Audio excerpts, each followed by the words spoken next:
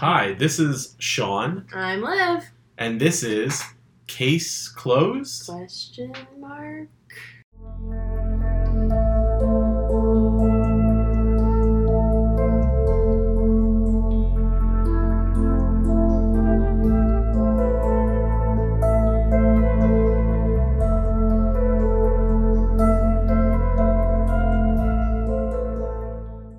Welcome to the first episode. We are really excited. We are really nervous, but we are just going to have some fun. I'm more nervous about listening to myself back on tape. Honestly, to tell you the honest truth, it definitely is something that I've gotten better with. I mean, obviously, I don't know if hopefully our audience will know soon. I have another podcast that I do with some buddies of mine, but this is my lovely wife, Hi, guys.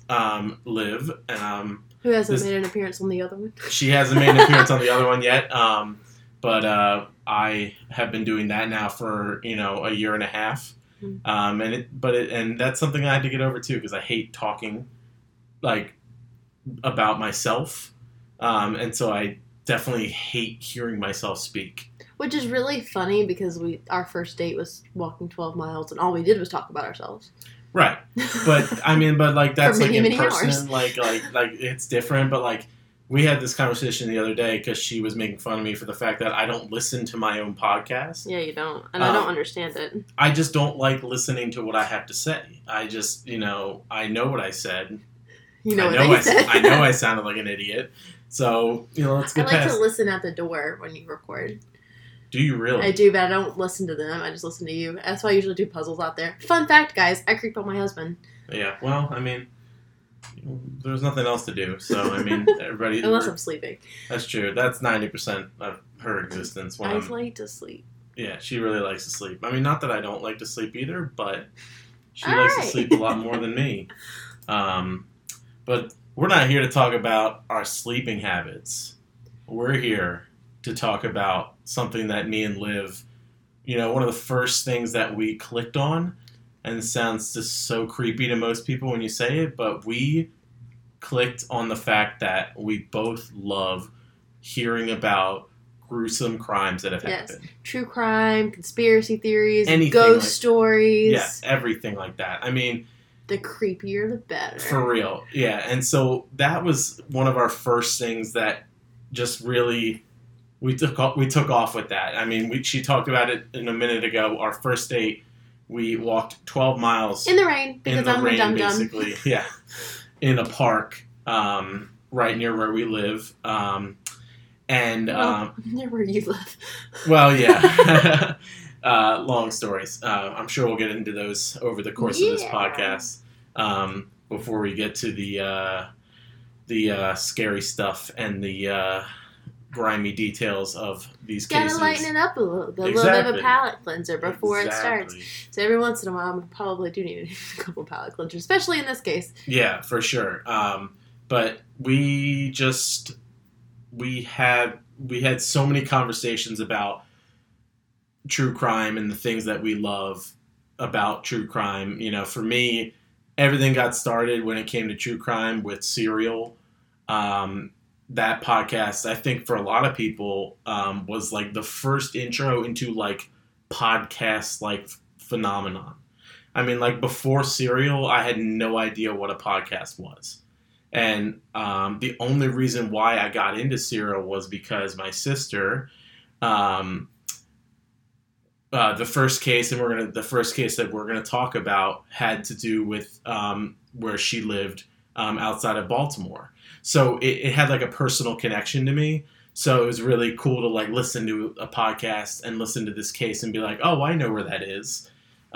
So it just the Serial is what started it for me. I don't know, Liv, what would you say was the first thing that started it for you? For true crime or podcasts? Both, like, you know what? Yes is the answer. Okay, so cool. Very quick recap is my grandmother loves true crime, so I used to go over to her house, or she'd come over and watch us, and we'd watch mostly Lifetime movies, but I really wasn't interested in the true ones that, I know Lifetime isn't really true now. As a teenager, I really thought the Amanda Knox case on Lifetime was, like, the end-all be-all of, like, true crime. It's not. But she just always was interested in that stuff, so I got into it. Mostly, I mean, Morbid's my favorite podcast, for sure, hands down, without a doubt. And I really hope one day we can collab with Ash and Alina, because I fangirl over them on a daily basis. But they're kind of doing the same thing that we plan on doing, as far as doing different cases. Right. I have some really interesting ones, like about Phoebe Handstruck, who supposedly, maybe, possibly fell down a garbage chute in her own life. Right. We'll talk about how that doesn't really work, but that's probably it's definitely a weird case. One of the ones that made me wanna really research some of these. Right. Yeah. So I mean, two very different kind of ways that we got into it, but it gave us the connection that turned into a love story, and just for like a fun little. Intro to, we've only known each other a total of 4.5 months. No, that's a lie. How long? Like 6 months. 6 months. I'm not good at math. You guys will not. understand that. Well, we met. I started to work at the same place as you because I'm afraid to name them. Oh, I mean, I always name them in my other podcast. Okay, well, I talk directly about them. Oh, okay. We both. So I work. Still currently work for Whole Foods Market. I won't say where, or at least the location, because I'm sure we'll talk about where we live at some point. But I don't need a hitman after me, my love. That's true. But we met at Whole Foods Market. He was my boss. Yes, I was getting to that. I was technically her boss. And then I no longer got to work there. Right. That's okay though. That was 3.5 months ago. No, I just told you we met 6 months ago. No, but when you stopped working there. I don't know when I quit working there. It was before we got married. Yeah. Well, within a week of us dating, it was our third date. Our third date, we decided we wanted to get married, and so we did. We went and got our marriage license a week after our first date. Yeah. And it was to the day almost. Yeah, pretty much. And we told my parents and we told her parents. And everybody thought we were crazy because we were. I mean, just for all you female listeners out there, don't plan a wedding in 2 months. I think I had a month and a half. Yeah. Don't do it. Just go to the courthouse. I mean, we had a beautiful wedding, and I'm so grateful for everybody who helped us and did everything that they did.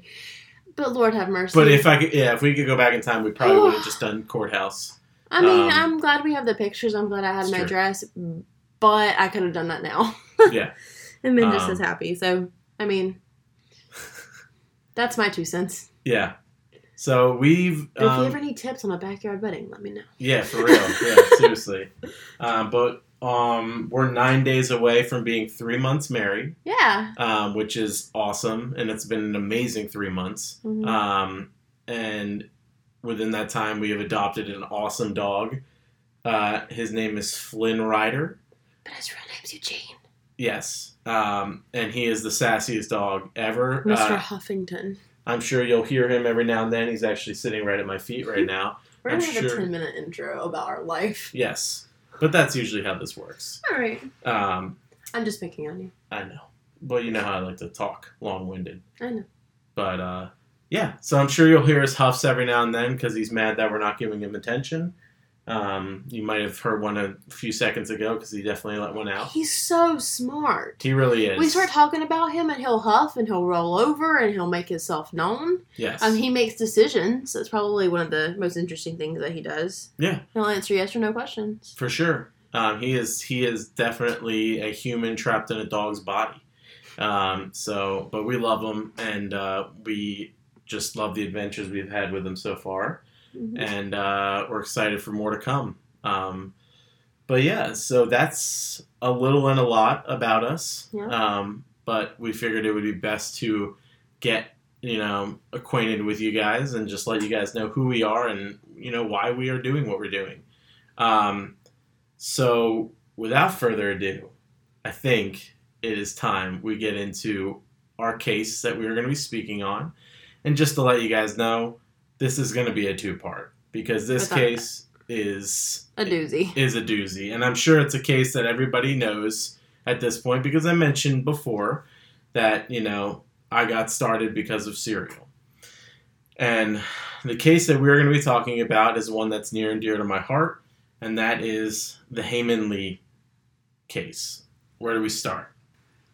It was 1999 in Baltimore. Hae Min Lee was just 18 years old. Or I believe she was 17 going on 18. And 18. She was 18 at the time. Okay, gotcha.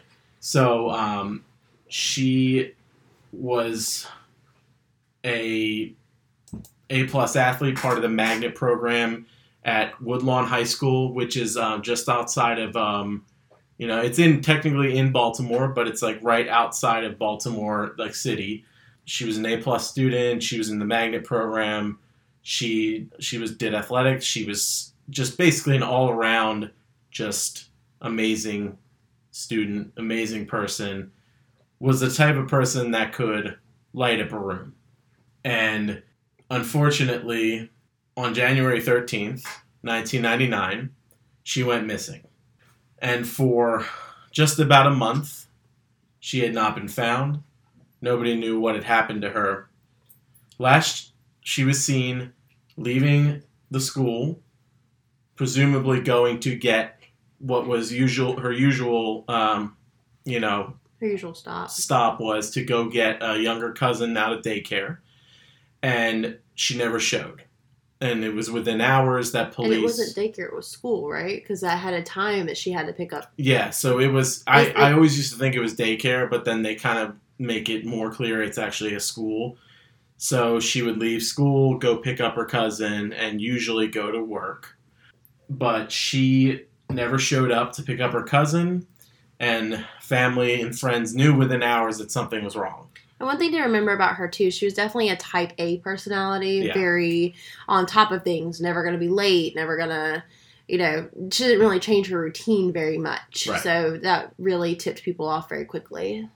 Yeah, so she went missing, police were called, and pretty quickly, which is very odd. I always used to think was really odd about this case is how quickly they considered her a missing persons.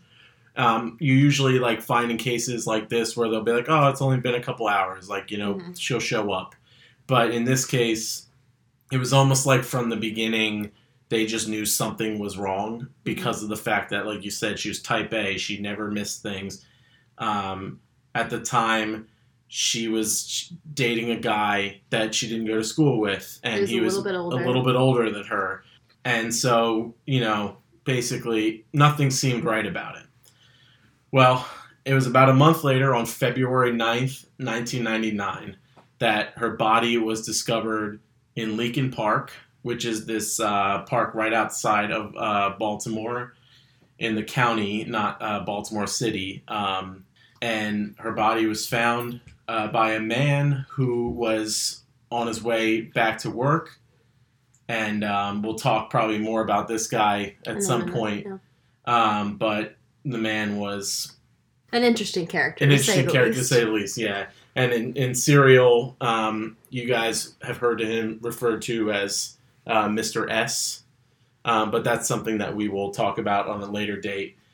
And just as a quick side note, Undisclosed and Serial are a lot of where we got a lot of the information. Yeah. And it's also a good place to start if you want a more in-depth look at this case. This is a really, really general overview. There's also an HBO documentary. Which is awesome. It's awesome. So, but we can't do it justice in two parts, but, this is more of a general overview and our theories type thing. We'll definitely get more, this episode is going to be more about us kind of giving you a refresher and a rundown. If you've never heard of this case, like she said, like Liv said, definitely go and listen to Undisclosed, or at least watch the documentary. Putting faces to names is really helpful. Right, exactly. Even for me, who knows this case so well, like, just when I saw the documentary, it was awesome to see, like, faces and, like, finally know, like, what I was, who it was and, like, what they, were like. So, when she was found, on February 9th, an autopsy would later reveal that her death was caused by manual strangulation. And so, at that point, there wasn't much to go off of in terms of, they didn't know what happened, who was to blame, things like that. On February 12th, just a couple days after her body was discovered, the police received an anonymous phone call. And in this anonymous phone call, they were told to look at the ex-boyfriend. Now, you'll see this come up in every report that you've ever read about it. They said that the caller was most likely an Asian male, and the caller was saying that Hae and a previous boyfriend had gone to Leakin Park several times to hook up. Mm-hmm. That ex-boyfriend that they're speaking about is a man named Adnan Syed. Adnan Syed, at the time, he was actually 17, and that's a very important thing to note because later on in the story, there was a issue with his birth date where he was almost tried as an adult, but then they realized that there was a mistake, but that's another story. He was questioned, or he was the one that the caller was talking about. Hae and him used to hook up in Leakin Park. Yeah, and what's really interesting about that call, too, is police pretty much jumped on the Asian male, 18 to 21 years old. That's from the police report. Right. My 2 cents on that is, how do you know? You can fake an accent so well that, it just kind of confuses me why they sunk their teeth in on that. Right. And I know that they're trained to know certain things like that. Yeah. But it seemed almost too convenient that they could turn around and say, it was an Asian male around the same age as them. They have to know. It was very interesting that I always used to think that too. Like, how do you know? Like, obviously there are some ways that you can tell, but I always used to think it was interesting how they were so sure that the call was coming from an Asian male. And you'll find out later just how interesting this case gets with police and how, how it gets, changed a little bit. So just keep that in mind that, how do you even know that it's I feel like that's a very big assumption to make, just because they might have that accent. Let's not rule out the fact of the matter, these are high school kids. Right. So yeah, what we're talking about is a group at this time in 1999 is made up of vastly, 16 to 18-year-old kids. The only exception really being Hae's boyfriend at the time when she was murdered. This a man named Don, who was, I believe, 20, 21 or something like that, around that age. So we're talking about young kids here. Obviously, some people at 17 and 18, they're way more mature than others, but we're talking about kids here. But yeah, I always used to think that was funny too, how they would say that. It was an Asian male that called in. And it could have been. It's just really hard for me to imagine. As somebody who went to a public high school, if something like this happened in my public high school, I can name 3 people off the top of my head who would immediately call to be that anonymous caller, even if they knew nothing about it. Right. Because they're that type of person. I just can't see... I know this was the late 90s, but I can't imagine a high school being completely void of somebody wanting that attention. Right, and especially because of, the type of case it was and how, at the time, it was just so pointed. Right, exactly. Everybody in that school knew Hae, and everybody in that school knew Adnan. So there was no shortage of people who would have wanted to put themselves in the middle of it. And so I just always found, this is something, and like Liv said before, you'll start to notice quickly how the police have blinders when it came to their idea of who they thought was the right suspect for the crime, and they basically kind of just had tunnel vision the entire time. So fast forward, we are now February 28th, 1999. We will talk a little bit more later about the stuff that transpired between February 12th and the 28th. But on February 28th, 1999, Adnan Syed was arrested in his home and charged with first-degree murder as an adult. Like I said before, he was 17 at the time. The reason why he was being tried as an adult, or was being charged as an adult at the time, was because in the court records they had his date of birth as a year earlier than when it was supposed to be. It would be corrected later on to show that he was 17 years old. That would take the death penalty away. Because at the time when they first introduced, his charges in court, first-degree murder charges as an adult in the state of Maryland at the time carried a sentence of possible death. When you bump it down to, a minor, it becomes a life in prison type ordeal. I have my opinions on how things went with all that, and, we'll talk more in depth about that. But it was just the way that the cops got to this point, it just... I think at the time, anybody who knows true crime and kind of knows the area knows that the police were not very just in what they were doing. That's a common fact. This right, yeah, like I'm not listen, trust me, I come from a family who has police officers in it, and I have no issue with them, but I think this was a time where people could get away with it, right. And especially in the area where it was. Right.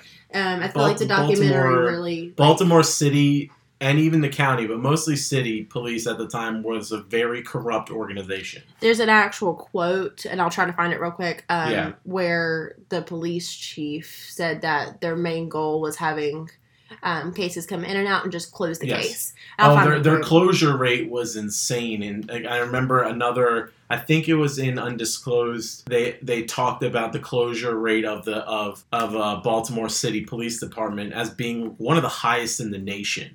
And you're thinking, oh, that's great, they're closing cases. Well, that's not necessarily true. They're closing cases, but for the most part, they were closing cases based off of evidence that was fishy. And based off of evidence that they got in ways that were less than reputable for, the time. So it's a long story, and we'll get more to that. But so fast forward a little bit. So now we're later into 1999. So the family, Adnan's family hires this lawyer named Cristina Gutierrez. And Cristina at the time, they talk about it in Serial, they talk about it in Undisclosed. She was the best of the best in terms of trial lawyers and things like this. Mm-hmm. She was, as they said, a lion in the courtroom. This lady did not pull punches. She was the type that would go toe-to-toe with anybody on that stand, whether it be a boy, girl, man, woman, whatever it was on that stand. She would fight for her client. They went to trial in December, and it was December 15th they went to trial, and the trial only lasted 3 days. And this is stuff that I'm sure you've all heard if you've listened to Undisclosed, or if you've listened to Serial, or even the HBO documentary. The first trial that Adnan had in 1999 ended in a mistrial. Basically, it was a moment where Cristina Gutierrez was talking with the judge about a certain type of evidence that was put into discovery for, we'll talk about this a lot. The prosecutor put some discovery in there about phone records. Mm-hmm. And Cristina said, oh, well, I haven't read them. And the prosecutor said, well, or I didn't get them. And the prosecutor told her, well, no, you got them. They were in the file. And she said, well, yeah, no, I got them, but I didn't read them yet. And basically the judge was I don't like what you're saying. You basically lied in what you said, that you didn't get this stuff. And she basically, resented the implication, and they had a bench meeting. And what they do is when they have these bench meetings, they put this white noise on. Mm-hmm. And when you put that on, it's supposed to basically not allow for anybody in the jury or in the audience to hear what's being said at those bench meetings. Mm-hmm. Well, apparently that wasn't the case this time around. Somebody in the jury slipped a note to the bailiff. They gave it to the judge saying, like, hey, because Miss Gutierrez said that she lied, does that mean she'll be removed from this case? Does that mean that we're going to start all over again? And the judge, relayed that information to the court, and that's when Cristina Gutierrez called for a mistrial, and it was granted. And what's a fun fact about that is that it wasn't. So let me phrase this properly. There was almost like a straw poll done by Cristina Gutierrez's firm and the people that worked for her, talking to the jury about, at that point in the trial, what had been said, whether or not they would have convicted Adnan at that point. And it looked like all signs at that point in the trial were going towards an acquittal, because there wasn't enough evidence to prove that he was the one that did this. And so... And what's interesting, too, to know about her was her declining health. Yes. That she hid.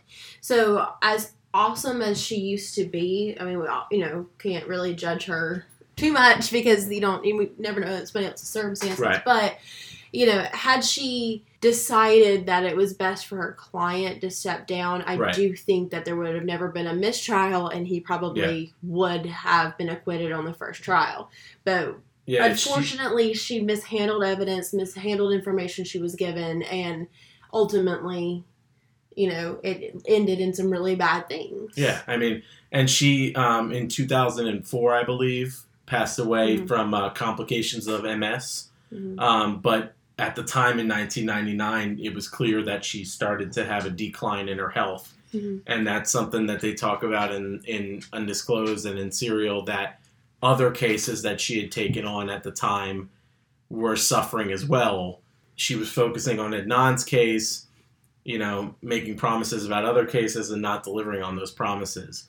So if she had just kind of, at that time, if she had, kind of given the reins over to somebody else in her practice, maybe Adnan would have had a chance in that trial to, actually make it out of there, and we wouldn't be talking about it to this day. Right. But unfortunately, that was not the case.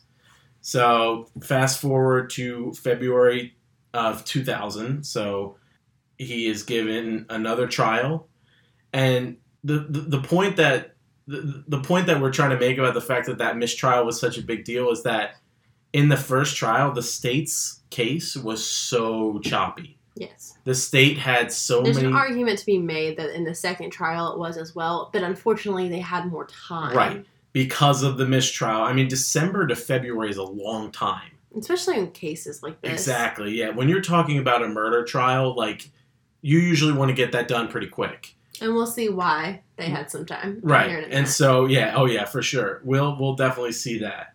They had more time to get their story together, or at least have it make a little more sense, even though it's still, in my opinion, we'll talk about this more, never makes sense. In February of 2000, the second case ends in a guilty plea, and Adnan is sentenced to life in prison plus 30. And so, at 18 years old, Adnan now is, sent to prison for the rest of his life. Obviously, fast forward now, between...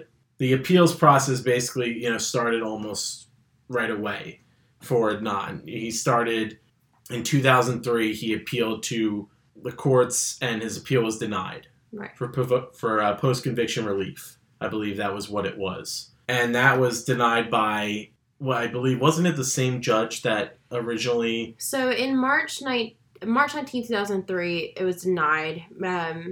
May 28th. 2010 is when his new lawyer, Justin Brown, laid out all the failures from the first trial. Right. But it wasn't until December 30th, 2013, that the post-conviction relief was denied. So this is 13 years after. Right. He's still sitting in jail, and it wasn't until 2015, February 6, 2015, that he was even given permission to appeal, the denial of the post-conviction relief. Right. And they were really trying to go off of, their main goal was to show that Cristina Gutierrez was ineffective in terms of what she did for Adnan. And one of the things we'll definitely talk about is, leaving out key evidence that could have been an alibi for Adnan at the time of Hayes' murder. They talk about it in both podcasts a lot. What Justin Brown came in and did was trying to give Adnan a chance to show that there is so much that Cristina Gutierrez just missed the mark on. Yep. So speaking of that, let's go back to the days leading up to Hayes' murder and the day of, and kind of give a rundown of that. Right. So the days leading up, that was when we were talking about. They talked about what happened with the dance, right? So the dance was, I believe, like a week earlier or something like right. that. Honestly, some of those details, go back and watch even the HBO special. I feel like that's going to be your best recap, just so you can put some faces to it. Serial and Undisclosed are awesome too, but getting a very quick filler of what we're talking about, because this case is just full of so many different little holes that kind of need to be filled. It's a really good place to start with some of this, but for this particular part, I think that it is important to mention the dance, but at the same time, keep in mind these are high schoolers. Yeah. So some of the things that are being said and being done aren't some adults that are overreacting and these are teenagers. Yeah. They can't, they're some of the things that she writes in her diary, some of the things that are said about, what at one point, one of the dances, where she went with Adnan, there's different accounts of what happened there, when she dated him, where the parents came in and, she says that it was a big deal. He says it was a different type of a big deal. It's high schoolers, know. So a lot of the things that we talk about are going to be, they can be argued because same thing in the police reports. They're going to say one thing about how it happened, but they treated them as adults and not as high schoolers with high school emotions and high school abilities. And you'll start to see that, when they really kind of, when you go through how the police did things, you could tell that the state's case relied on basically the information of students and the information of children that were trying to figure out things that they did weeks past. Yeah, they didn't even interview some of these people until, a month or two later. Right. So it's just... You saw, we said before, Hay went missing on January 13th. Mm-hmm. She wasn't found until almost a month later on February 9th. Right. And in between that time, they didn't even have any sort of They had no leads. They didn't have any leads. They didn't talk to anybody. Everything that happened in those vital weeks between the anonymous call on February 12th and Adnan's arrest on February 8th. Those weeks right there are where everything took place for the police. Because leading up to that anonymous call on the 12th, they had nothing. Right. And it wasn't until they got this anonymous call that it started it all.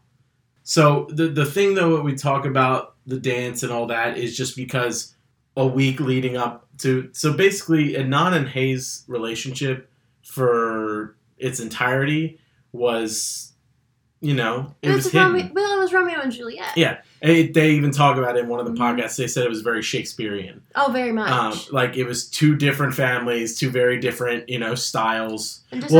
Actually, not very different styles if you really think about it. They're just from very different cultures. Right, exactly. He was a Muslim male. He was told he can't date. He can't be around females, really.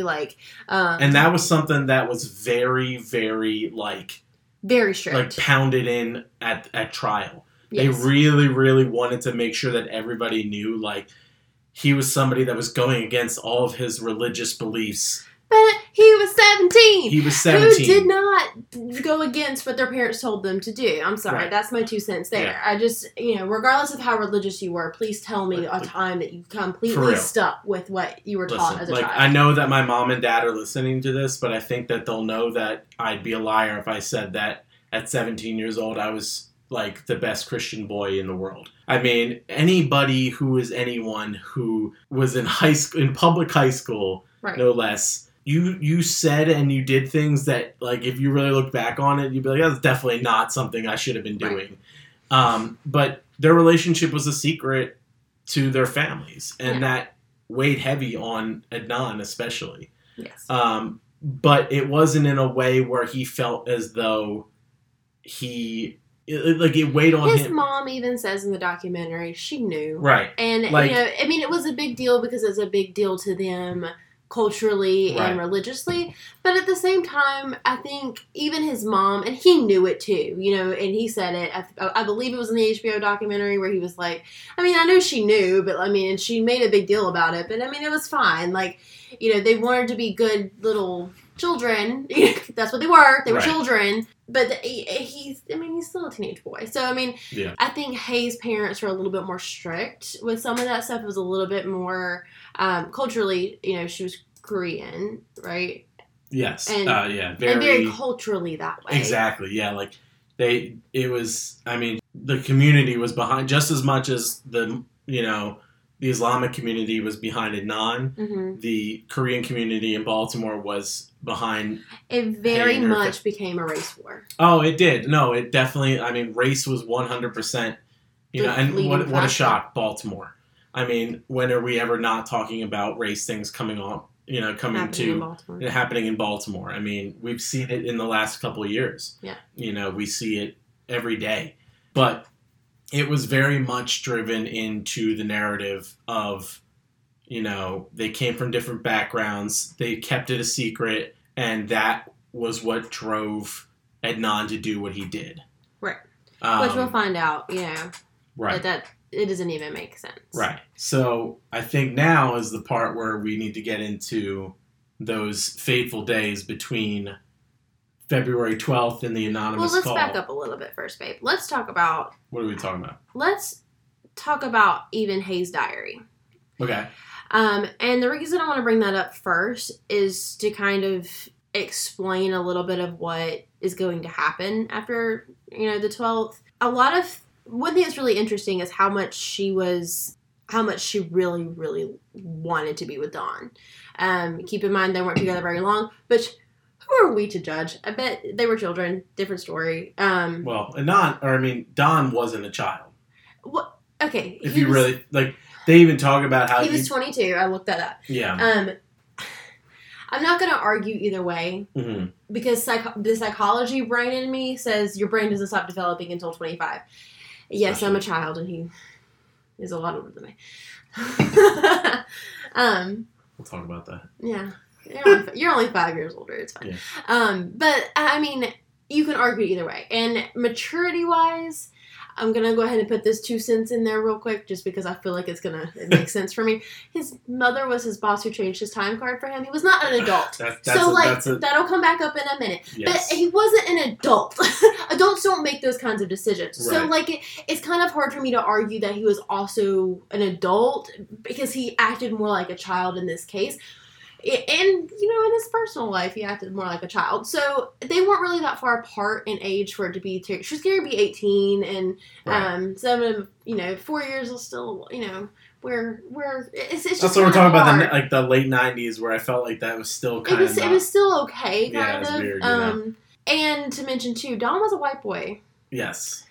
And it seems that's going to come up in a minute. But I just want to mention that, and I kind of wanted to say, in her diary, she really never had anything bad to say about Don. She wrote letters to him, and, she would get mad at him, like any high school relationship. Right. But, she was always more passionate about Adnan, which was interesting. Right. But the good thing about Hay, too, is that she had a very detailed diary, which, I say this, and I'm not one who does it, but anybody out there should keep a diary for this reason, so that if you ever go missing, we can just look at it and we'll figure out where you are. We know where to start. Just keep a diary, guys. Just in case you get murdered. I mean, the reason why, though, you made a point there, though. Her and Don literally only had 3 dates, I believe.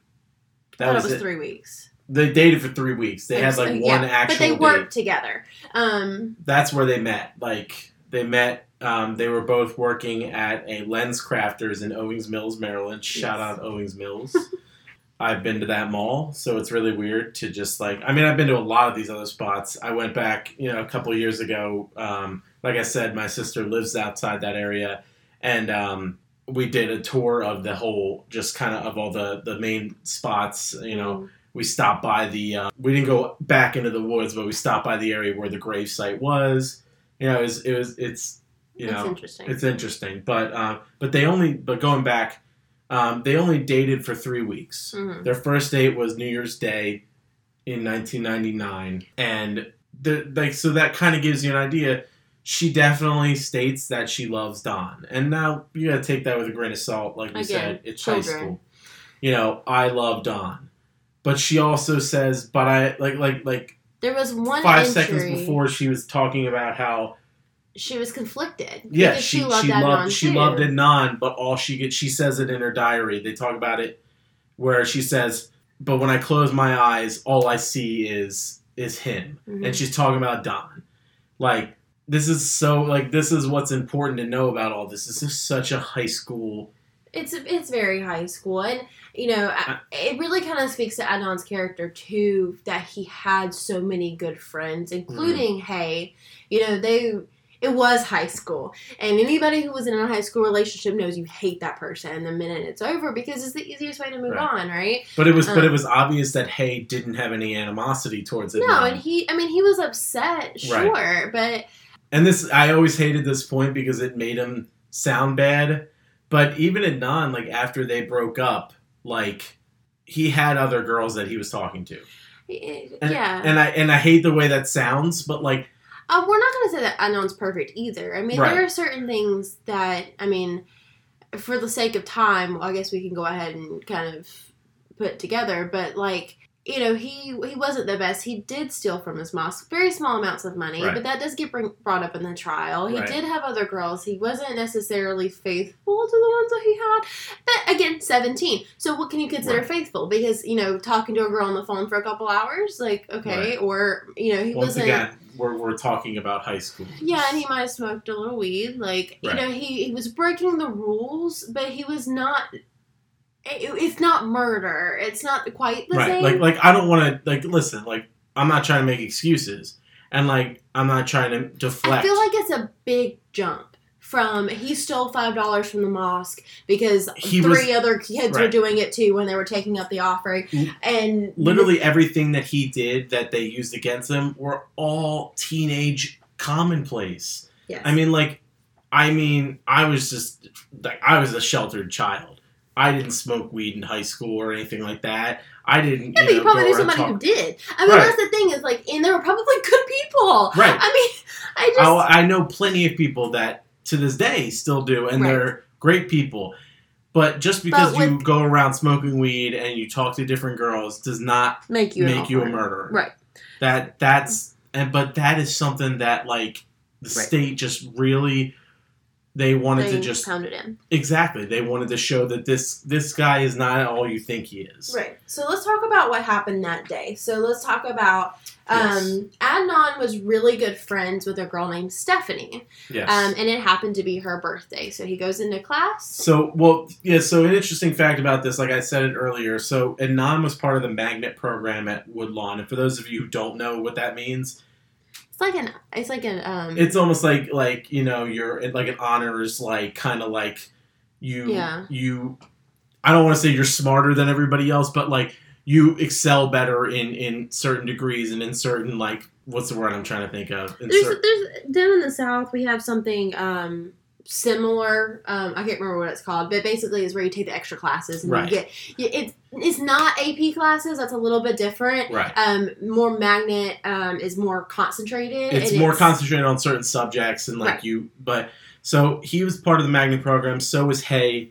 and this girl Stephanie. She was friends with both Hay and Adnan. So Stephanie at the time. Was dating a young man named Jay Wilds. And for those of you who have listened to Undisclosed... Are rolling your eyes right now. Yeah. But we'll get back to him in a minute. We'll get back to him because I have plenty of things to say about that man. But she was dating Jay Wilds at the time. Well, it was Stephanie's birthday, January 13th. And so Adnan... He was kind of friends with Jay. He knew Jay. He knew Jay. He was really only friends with him because of the fact that he was so close to Stephanie. Yes, and Jay was a supplier occasionally of weed. So, like, this goes back to the whole, everybody, wants to point out, like... That they were potheads. That they were potheads and all that stuff. But, so being a good friend that he is, Jay, or Adnan wanted to make sure that Jay had a birthday present for Stephanie. Yes. He called him in the morning, had said, hey, do you have something for her? And Jay was like, no, I don't. And he's like, okay, here, you can borrow my car and go get her something at the mall. And you just pick me up at the end of the day. Pick me up. I got track practice after school. Yeah, so, like, just to give you some times, at 7:45, he had photography class, so that's when he started school. Yes. And he had an English class after that. At 10:45, Adnan calls Jay and offers him to lend his car. My assumption there is that, again, having been a high school teenage girl, Stephanie probably goes, he hasn't called me on my birthday, or he hasn't done this, which makes him believe, makes Adnan want to help her, because, like he said, they're really good friends. Right. So at 10:45 to 11:15 is the lunch period. Between that time, between 11:15 and 11:30, Jay dropped Adnan back off at school, where he then had a free period until 12:50. Then he was about 30 minutes late for his psychology class. I mean, it's interesting, but also not, because, again, high school would have been late for class, too. It's the middle of the day. Like, in the state's case, it doesn't even matter. Right. Because, like, Hayes still alive. Right. Hayes in class. Right. So, that doesn't even matter, even if he's... It's just an interesting note that, he was late for that class. Mm-hmm. At between 12:15 and 3:30, Adnan says that he went to the Woodlawn Public Library to check his email and had a conversation with somebody named Asia. So, fun fact, this is something that the state wanted to try and make it seem like, he lied. He said he never went off site. The Woodlawn Public Library is so close to... It's in the same parking lot as Woodlawn High. You don't have to leave. You could stand at the front door of the school and spit and hit the public library. I mean, like, It's that close. So Adnan goes to the library and he sees Asia. Yes, and she'll come back up in a minute.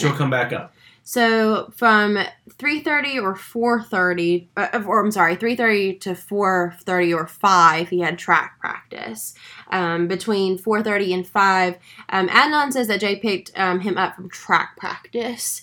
Then they, around 6, Adnan and Jay go to, quote-unquote, Kathy's house. If you look at the HBO documentary, she is named. Yes. But I feel like we should just keep it with Kathy, because please don't sue us. Not her real name, Kathy. Not her real name, Kathy. Between 6:07 and 6:24, Officer Adcock calls Adnan looking for Hay.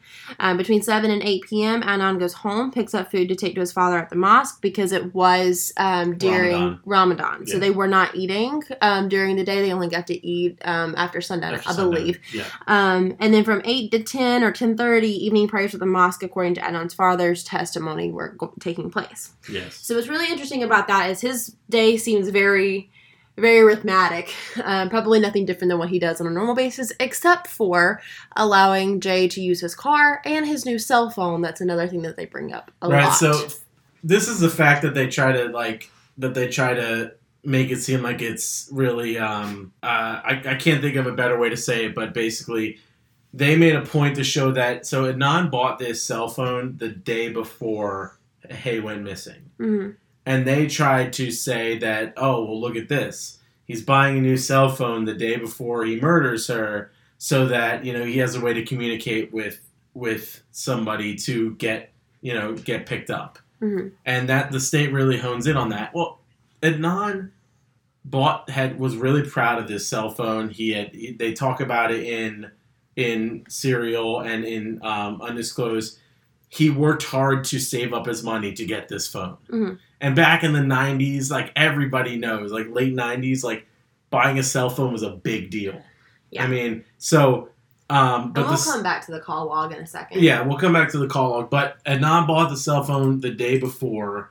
But that right there, like, honestly, it shows, like, it's a testament to how much of a great person Adnan was and how important Stephanie was to him, that he wanted to make sure that she had a birthday gift from her boyfriend. Right. Not just a birthday gift from her friends, but from her boyfriend. So, he's being nice. He lets Jay borrow the car. He lets him use his cell phone because he figures, I'm at school so I can call him from school. Right. And I don't need a cell phone with me at the time. But the state tries to make that show that he needed to have that cell phone with somebody else in order to make the call, the famous call, which we're jumping around a lot. So here's what's going on. We'll talk about that. So just to recap, Hay has a boyfriend named Don, and Don and Hay have only been together about 3 weeks at this point. It is January 13th, and it is Stephanie's birthday. Stephanie and Hay are good friends, as well as Adnan. Adnan has taken interest in Stephanie's birthday. He got her like a little stuffed animal. Doesn't really matter because their testimonies didn't line up, but what boy remembers what animal. They got the friend, whatever. Adnan lends a car and cell phone to Jay, which is Stephanie's boyfriend, to go and buy presents. Here's where it starts getting weird. Yes. Keep in mind, before the anonymous call, nothing came up.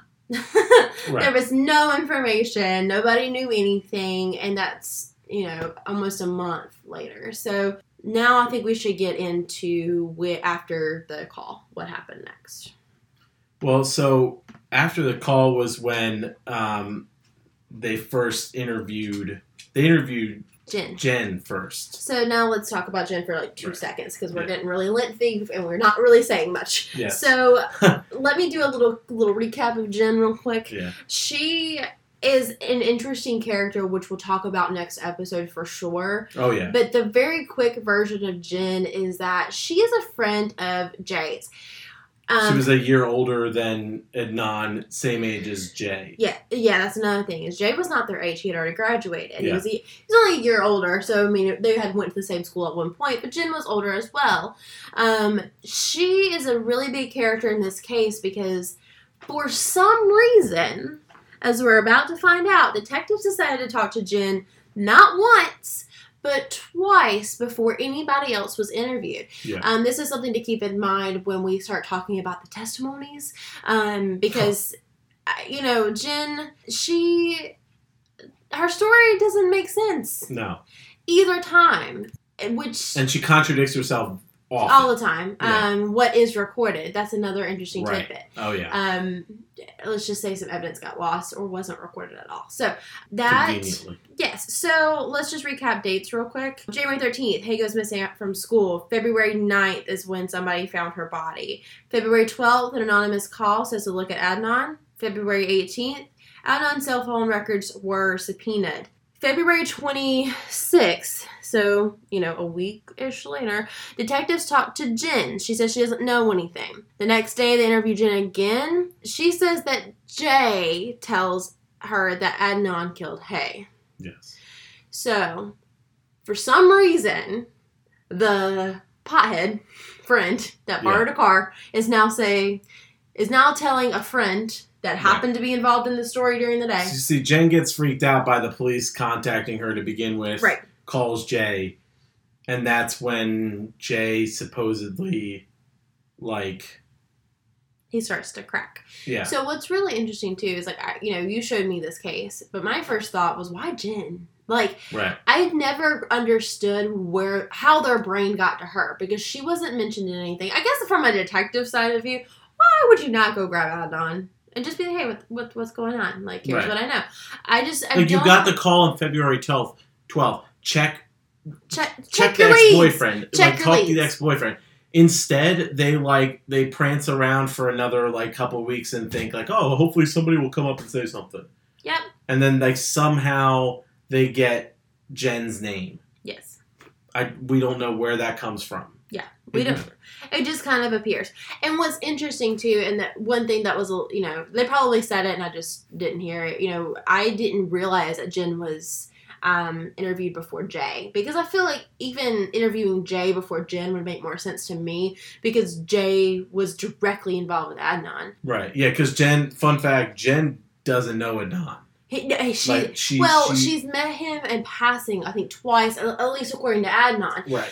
But other than that, like they're not friends. They don't really know anything about each other. But neither is Jay. So like, I just feel like they met in passing a couple times doesn't mean like. But like the fact that after they get a tip of saying, "Look at the ex-boyfriend," the first person they think to contact or talk to is Jen is just beyond me. Right. So then after that. So that was on the 27th when she says that Jay told her that Adnan killed Hay. The next day, February 28th, Jay's first interview with detectives happened. He tells them that Adnan showed him Hay's body, and then he leads them to Hay's car. Now, keep in mind, Hay's car hasn't been found since the day she went missing. We'll get back to that probably in part 2 because we need to. But that same day, Adnan is arrested. Yeah. One little thing that like got me when we were listening to, or when I was listening to this and watching this documentary with you was, when the detectives first came to his house, he was in the room with his dad, and he was so worried about hurting his dad's feelings and, making, disappointing his dad. Right. That it was just, it's one of those things that, like, looking at a kid, you just know, like, he's just so scared, like, right. Dad's gonna find out that I smoked pot. It was like he was just so scared. Any teenager would be as nervous as he was about those little things, like. But it was also considerate. He was like, can we? I'll tell you what happened. Like, I will. Whatever you think I did, like, we'll talk about it. But please don't tell my dad. Like, it was just like, it just got me. Like, he was just so nervous, like his dad finding out that he had a girlfriend and then he was smoked pot. Like, that's what he cared about.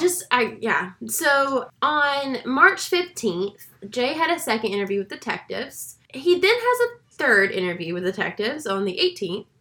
And then April 13th, he had a fourth interview. Right. With detectives. So Jay is being he's the most interviewed, definitely, in this case, which is but beyond insane to me. Each of these times, between the second and the fourth, nothing was recorded, which is also interesting. There was a couple of notes here and there that didn't really make sense from cops that were, or detectives, I'm sorry, not cops, that were like, it was interesting. For sure. Oh, yeah. And then, so that was April 13th. So he wasn't interviewed again. And then September 7th, he signed an agreement pleading guilty to accessory after the fact of first-degree murder of Hae-Min Lee. Because, the second interview, he's admitting to seeing Hay's body in the back of a truck. Back of Adnan's. It was Hay's car. Back of Hay's car. So, that's just very, very interesting. I also really found it interesting that between Jen's first and second interview, her story changed so much. Yeah. That it was like, because it's like she went back to Jay and was like, what was our story again? Right. And that's something that comes up in the trial a lot. You'll notice that, like, her story and his story, they never match up. But match up. They keep just ignoring it because that's when they choose to be like, oh, they're kids. They don't know what they're talking about. This is a murder trial. Right. And they are children. Yeah. But they're being put on the stand as adults saying, hey, what do you remember about this day? Well, can you tell me about this Muslim man? The state, picked out pieces of their stories that fit for them. Right. And made But the story as a whole never made sense. Right. And that's something that we're going to get into on the next episode because that's going to tie into our theory about what we think really went on here. Right. So what we really have to go off of for Jay and what he said to police was his first and second interviews and, of course, what he said at the second trial because he can't really use anything from the first trial. Because it ended in a mistrial. It doesn't really matter what he said. Right. Well, it is important, though, to state that in the first trial, I think one of the things that when they polled jurors was that they didn't believe Jay's testimony. Right. That it felt like he was Jay, I don't think we mentioned this either, was a black male. Yeah. Again, race comes into play because this is a very, racially fueled case. For sure, yeah. So, yeah, Jay was a black male. So, and in Baltimore County, that puts a target on his back, and he's very afraid of police. Yes. And will do anything to kind of avoid, any contact with police, which is funny because, later on in his life that just... We'll talk about that next episode. We'll talk about that next episode. But yeah, no, for sure that was... At the end, at that trial, that's the only thing about that trial that was interesting. But yeah, his second trial is the most important. So, from his first interview, let's go back to the story of the day. So, Adnan's story is basically he goes to school, he goes with Jay to go to the mall or whatever during his free period to go get a little stuffed animal for Stephanie, right? He goes back to school. He's got a little bit of time between school and track practice. He goes to the library. Goes to track practice. Has Jay pick him up. They go to Kathy's house for a little bit. They go to Taco Bell. I think is what they talk about later. And then he gets, he drops Jay back off and they call it a night. What's interesting is Jay's first testimony says, so this is where it starts getting a little bit, where it starts changing between the two.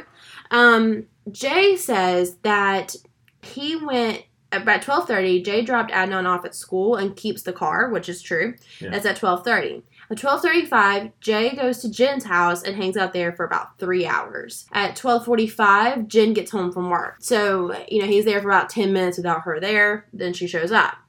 Another place that was added information, I guess not different from Adnan's, it's just interesting to know. 4:15, Adnan and Jay ditch Hayes' car at the I-70 park and ride is what Jay says. And he also said that, 15 minutes earlier than that at 4, that was where they met for Adnan to show Jay Hayes' body in the trunk of her car.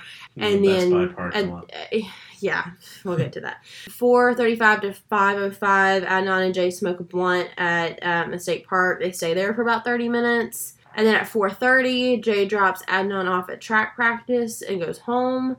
At 6:45, Adnan calls Jay to come pick him up. And then they say they go to McDonald's. I'm sorry, not Taco Bell. McDonald's at 7. That's when the police call Adnan when they're looking for Hay. At 7:15, they leave McDonald's to go to Jay's house for a shovel and a pick. That is interesting because from the get-go, Jay pretty much says, we used my shovel and then we ditched it. Right. I don't understand that. Why would you implicate yourself in this any more than you've already done that? It just doesn't make sense. Then it says that they moved their car, moved her car again. And then Jay told Jen that Adnan killed Hay that same night. After 7, that was all after 7:30 when that happened. And the confusion to that at the end of the night in his first testimony is where he says that Adnan dropped him off at her house, at Jay's house. Right. That was Jay's grandmother's house. Jay's grandmother's house. That's where he lived. That was his first interview. He said that Adnan dropped him off there, and that's where Jen saw Adnan dropping off Jay. And then it changes for the second. Yep. So in the second one, what changed there was at 12:30ish. Jay went to Jen's house to play video games with her brother. Interesting little tidbit because I don't think she lived with her brother. I know she lived with the sorority sister, but yeah, she had a roommate. But I don't believe her brother was living there, right? No, I think he was. I think that the brother was living at the house. Maybe, but there was also another roommate that's involved here. Then it's this is at 1:30. Jen comes home, so that's a pretty lengthy amount of time in between. Sure, yeah. And then at 3:30, Jay leaves Jen's house. 3:35, Adnan calls Jay when Jay is halfway home to say, come and get me, I'm at Best Buy. At 3:40, Adnan shows Jay Hayes' body in the trunk of her car at the Best Buy parking lot. At 3:55, Adnan and Jay ditch Hayes' car at the I-70 park and ride and head to the Forest Park neighborhood looking for weed. Pretty much the rest of it.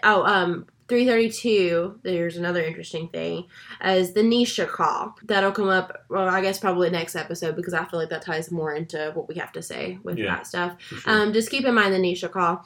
3:59, Jay calls his friend Patrick to score some weed. 4:30, same thing. They go to Adnan and Jay, smoke a blunt at the state park, and they stay there for 20 to 30 minutes. Then at 5:10, Jay drops Adnan off at track practice. At 5:15 and 5:45, Jay drives back to the park to smoke a blunt by himself, and he drives back to his house and then to Kathy's house to smoke weed there for another 10 or 20 minutes. Then, Jay picks him up for track practice. They go to Kathy's house. Hayes' brother called Adnan looking for Hay during this, after 6:15. Police called Adnan also looking for Hay. 6:30, Jay and Adnan drive to Jay's house to get shovels. 6:55, Jay and Adnan return to the park and ride to retrieve Hay's car.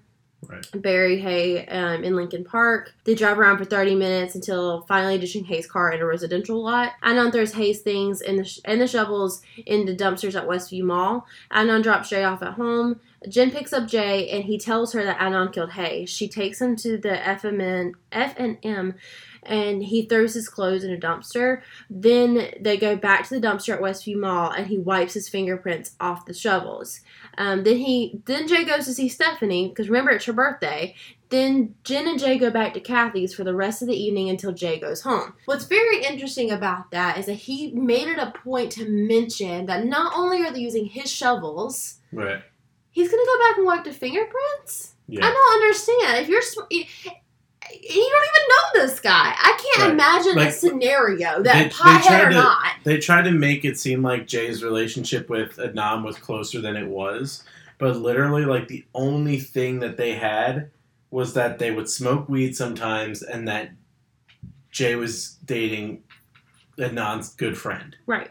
Other than that, Jay and Adnan didn't have a friendship.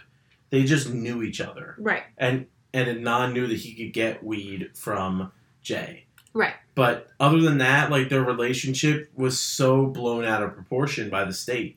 Oh, yeah. And his inconsistencies in his accounts of the day, by trial, the trip to Patapsco State Park where they talk about it just disappears from his narrative. And the timeline... And the timeline, and the big thing about that second timeline you talked about, he talks about dropping Adnan off at track practice at what time again? In the second one? In the second one. At 5:10. That's over an hour and a half, I think, after practice would have started. And, they did say that the coach for track made a habit of not taking attendance. Yeah, but he usually would have noticed. But he would have known if Adnan was not there. And especially would have known if Adnan had shown up more than an hour late for practice. Right, if you just show up in the middle of practice, I feel like that's more noticeable than not showing up at all. Because it was Ramadan, so I feel like that was mentioned. That was a big thing, is they mentioned that he didn't run. Right, because it was Ramadan. Come to practice. Yeah, the coach let him come to practice, but he didn't train with the rest of the team. Right. Because he wasn't running because he was fasting for Ramadan. Right, and just for safety. Yeah, exactly. So... That's a lot of information, I know, and that's probably a good place for us to kind of pause on our story. Yeah. But that's just going to give you an overview of everything going on so far in the case. And it's, as we said, between this episode and our next episode, definitely go through and watch at least the HBO. Yeah, I feel like that's going to be just a starter. Yeah, the rest of them are awesome, and I think that should be a follow-up. But just so you can get caught up on what we're talking about. It's a lot of names, it's a lot of things moving, a lot of times. The good thing about the times, though, is there's only a couple that are very specific. It's just kind of good to give a whole overview, so that if you're weirdos like us, you can make a chart, and you can kind of look at it yourself. Right. Or just look at the Serial Podcast website and you can look at it for yourself. You don't have to write anything down. It's just really, it's just interesting to kind of keep in mind how those times change. And just think about how time works. You can't be in a place 20 minutes from now if it takes you 45. Right. Just kind of keep that in mind when we're talking about some of this stuff. But definitely, Liv's right. I would say watching the HBO documentary, it's called The Case Against Adnan Syed. Yeah.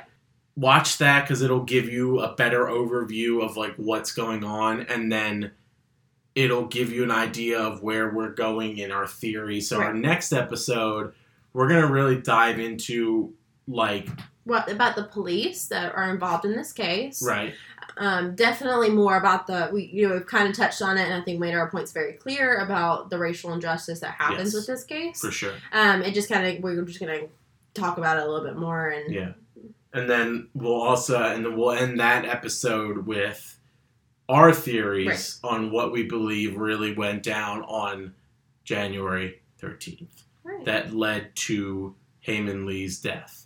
Because the point in all of this is that, and they say it all the time in the podcast, we, along with so many other people, just want to know. We want justice for Hae, and we want to have the person who was actually responsible for this put behind bars. Right. Because Adnan has now spent more than half of his life behind bars for a crime that, if you really look at the facts, at least he wasn't presented properly. Right. Yeah. You know, I think that's one thing we can never prove innocence, and especially being listener.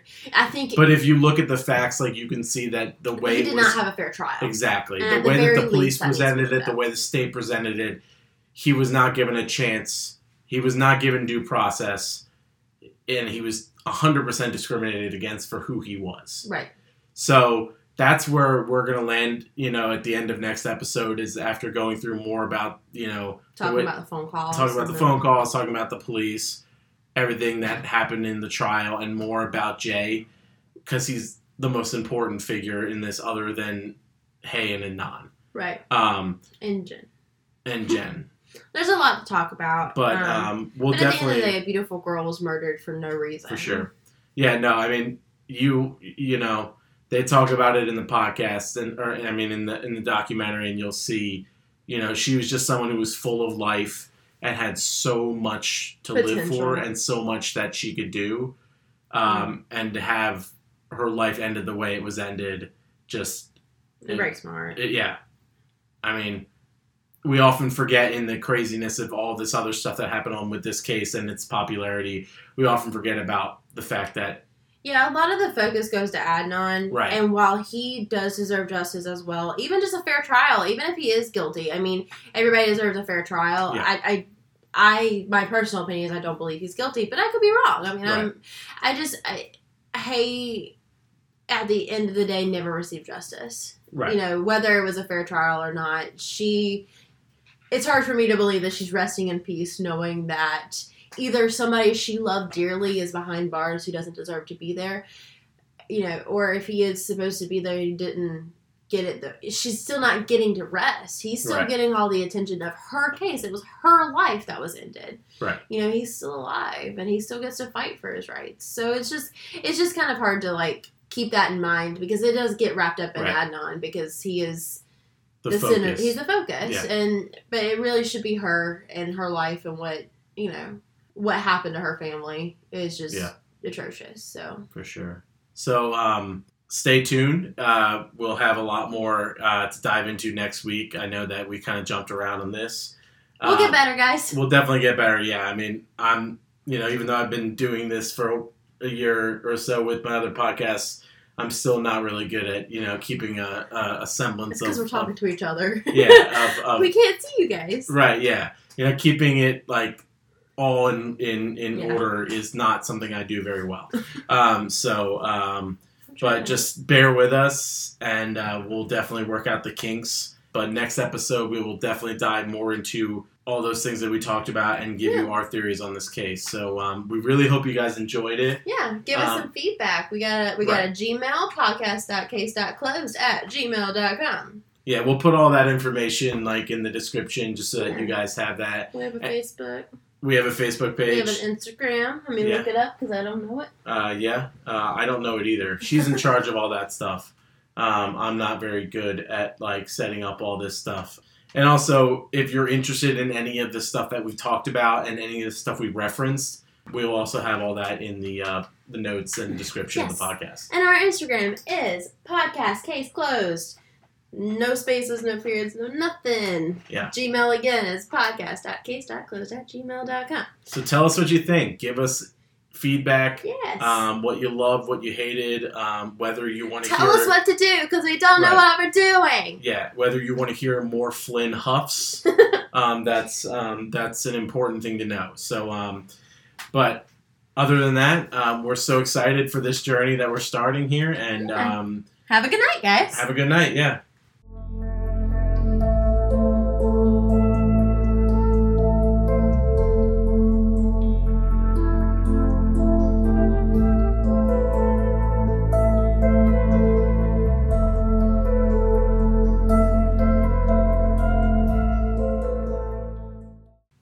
Do I hit that? Yeah. Or do I hit? All information presented in this podcast will be cited in the show notes. Music for Case Close composed by Catastrophic Jones. Editing by Olivia McDonald. Case Close is produced by Sean and Olivia McDonald.